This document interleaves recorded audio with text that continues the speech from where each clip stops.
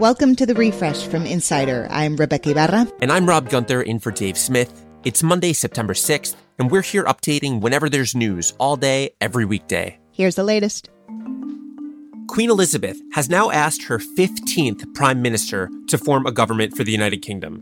Liz Truss has officially taken over from Boris Johnson after meeting the monarch at her Scotland home today. Before he left Downing Street, Johnson managed to give us one last interesting quote. Let me say that I am now like one of those booster rockets that has fulfilled its function, and I will now be gently re-entering the atmosphere and splashing down invisibly in some remote and obscure corner of the Pacific. Truss was voted for by just over half of the UK's Conservative Party, not the wider public. But there won't be much time to celebrate because she's inheriting several ongoing challenges, including an energy bill crisis. Officials in Jackson, Mississippi say water pressure is mostly restored, but even though water is coming out of the faucets, it's still not safe to drink. Residents are being told to boil water for at least a minute before drinking it or even using it to wash plates. And the city schools are resuming in-person instruction today, which means some of the distribution sites for bottled water will be displaced. Also, there's still no fixed timetable to get a critical water treatment plant back to full speed.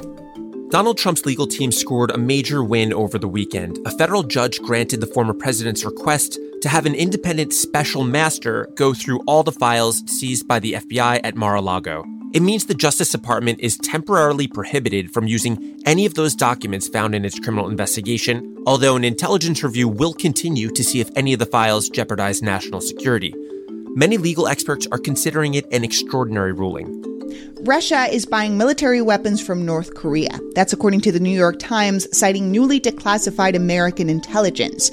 And this is actually a sign that sanctions imposed on Russia are working. You see, Russia is currently blocked from buying weapons or building new ones, so it's forced to turn to other governments under heavy U.S. sanctions like North Korea and Iran. Moscow initially hoped China would offer military supplies, but so far, Beijing has respected the sanctions. Police in Canada are still searching for a primary suspect in the stabbing deaths of 10 people in Saskatchewan.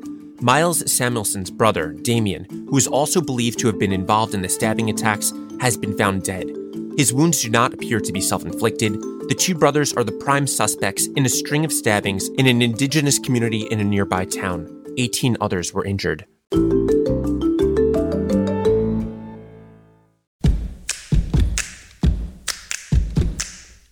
Did you know you can share any of our segments on social media? Just look in the description section on your podcast app and you'll see a little share link next to each story. It's super easy. Give it a try. Today and every day, we're updating the refresh from Insider as news happens, so check back whenever you want to know the latest. Coming up, we play Who Wrote What? 500,000 fast food workers in California now have more protections than they did last week. Governor Gavin Newsom signed a bill on Labor Day establishing a fast food council which will be able to set minimum standards for hours, wages, and working conditions. It passed the legislature on a party line vote. Democrats hope it will become a national model, but Republicans and franchise owners warn it will raise the price of your favorite Big Mac or Whopper by up to 20%. Israel's military has released the results of its investigation into the death of Palestinian journalist Shireen Abu Akleh. It says there's a high probability that she was shot, mistakenly, by an Israeli soldier while reporting in the West Bank in May. Multiple news agencies, including the AP, CNN, and the Washington Post, as well as the U.S. government and the UN human rights chief, had already determined that she was killed by an Israeli soldier. The results now go to Israel's military prosecutor, who has said there won't be any criminal charges. In one of the greatest upsets at this year's U.S. Open, Frances Tiafoe beat 22-time Grand Slam champion Rafael Nadal. Tiafoe, who's from Maryland, is the youngest player at 24 to make it this far in the competition in over 15 years. He told reporters that he was in shock after his win. I don't even know what to say right now. I'm beyond happy. I'm almost in tears. I can't believe it. He's definitely one of the greatest of all time. Nadal, on the other hand, hinted that he may take a break from tennis after the loss. So unless you've been hiding under a rock, you know that the highly anticipated premiere of Don't Worry, Darling, it's been an entrenched drama. The latest, it appears in a viral video that Harry Styles spat on his co-star, Chris Pine. This was at last night's Venice Film Festival premiere. It's impossible to tell whether there was actually an exchange of saliva, although, I don't know, it's pretty convincing if you ask me. And you might be asking why, what's the deal? Okay, here's a very brief recap of all the drama. There seems to have been a feud between director Olivia Wilde and the film's lead, Florence Pugh. Styles appears to be on Wilde's side, and now Chris Pine has joined the fun. He appears to be on Pugh's. Don't Worry, Darling is the gift that keeps on giving. Some people get saved by the bell, other people get saved by a freezer, which is what happened to a Brazilian fisherman. When the boat of Romualdo Macedo Rodriguez sank last month, the only thing left floating was a freezer, so he climbed inside and just bobbed along for 11 days while sharks swam around him, according to CNN. He told CNN that, quote, "The freezer was God in my life. The only thing I had was the freezer. It was a miracle." It's time to play Who Wrote What again, and this time I'm joined by our executive producer, Carrie Donahue. Hello. I'm new to this game and I'm a little nervous, but our other producer, Frank Alito, is back to help us play. Hello, everyone. So last time we played, Dave and Rebecca absolutely swept. So I'm considering this week my redemption arc, so I'm coming for you both. Watch out. Bring it. But first, let me remind listeners how we play. In Who Wrote What, I'm going to read you an excerpt from a newsworthy person's memoir or biography. The two of you will then have 20 seconds to agree on what person wrote it. You can pause the clock at any time and ask for one clue. Bring it on, Frank. Are you ready, Carrie? I am ready. Let's do it. Okay, so here's the first excerpt. Years later, he took to calling me Mika, a variation on my middle name, Jamika. He still calls me Mika, and whenever he does, he puts me in mind of how things were between us when I was little, when I was first learning to really play. You have 20 seconds on the clock. Ready, set, go. Any idea, Carrie? Well, I mean, is there any... I don't know Serena Williams' middle name, but I'm thinking about her relationship with her dad, and she's been in the news this week, and she's been killing it. You have 5 seconds. Oh my God, let's pause the clock. Pausing. Give us a clue. The clue is this person is a venture capitalist. You have 5 seconds. Venture capitalist? Well, that's also Serena Williams. Oh. Yeah. Well, that's what she's evolving to, right? Serena Williams. Sorry. That's time. And your final guess is Serena Williams, and you both are correct. Woohoo! Yay! What? Last week, she played in the U.S. Open, likely her last time. And earlier this month, she announced she'll retire from the sport and instead focus on her family and her venture capital business. Are you both ready for the second round? Yeah. The second excerpt is... Though I was a registered Republican, I'd always been without a political home. And now, even as governor, I was still outside the favored GOP circle. Since being elected governor in 2006, though, I had managed to rack up an 88% approval rating.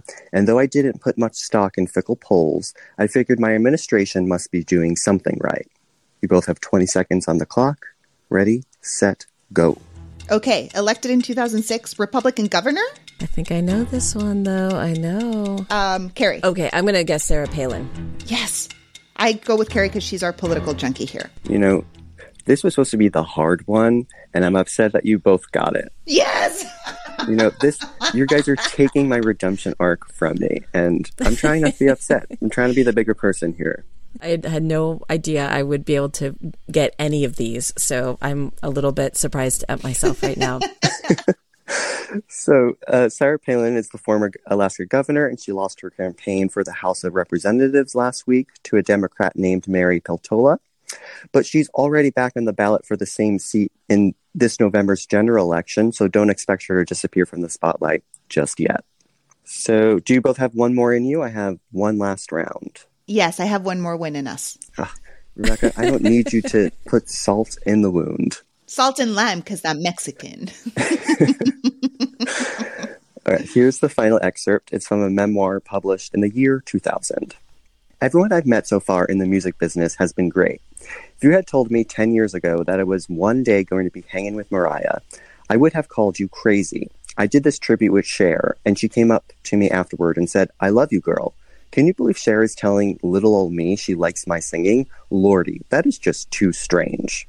Ready, set, go. Little old me and Lordy? Dolly Parton?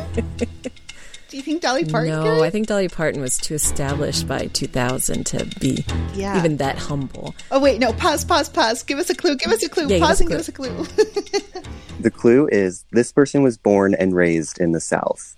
You have 5 seconds. Well, that's kind of redundant with the Lordy, but...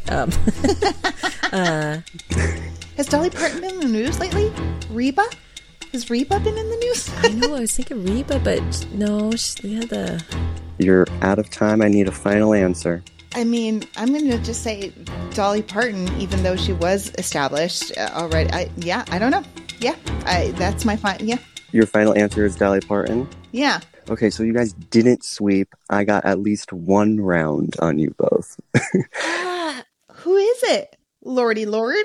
It's Britney Spears. Oh, of course. Last week was a big one for Britney. She released her first song since the end of her conservatorship. It's a duet with Elton John called Hold Me Closer. And she posted a 22-minute audio clip to YouTube talking about the abuse she suffered during the 13 years her family was in charge of her life. So that means you both won 2 rounds. I won 1, which still means you both win. But, this wasn't a complete defeat for me. That's so great. I'm so proud of you, Frank, and I'm proud of Britney. And I'm just delighted for us all. So thank you, Frank. Thank you both. But before we go, let's have Britney Spears play us off.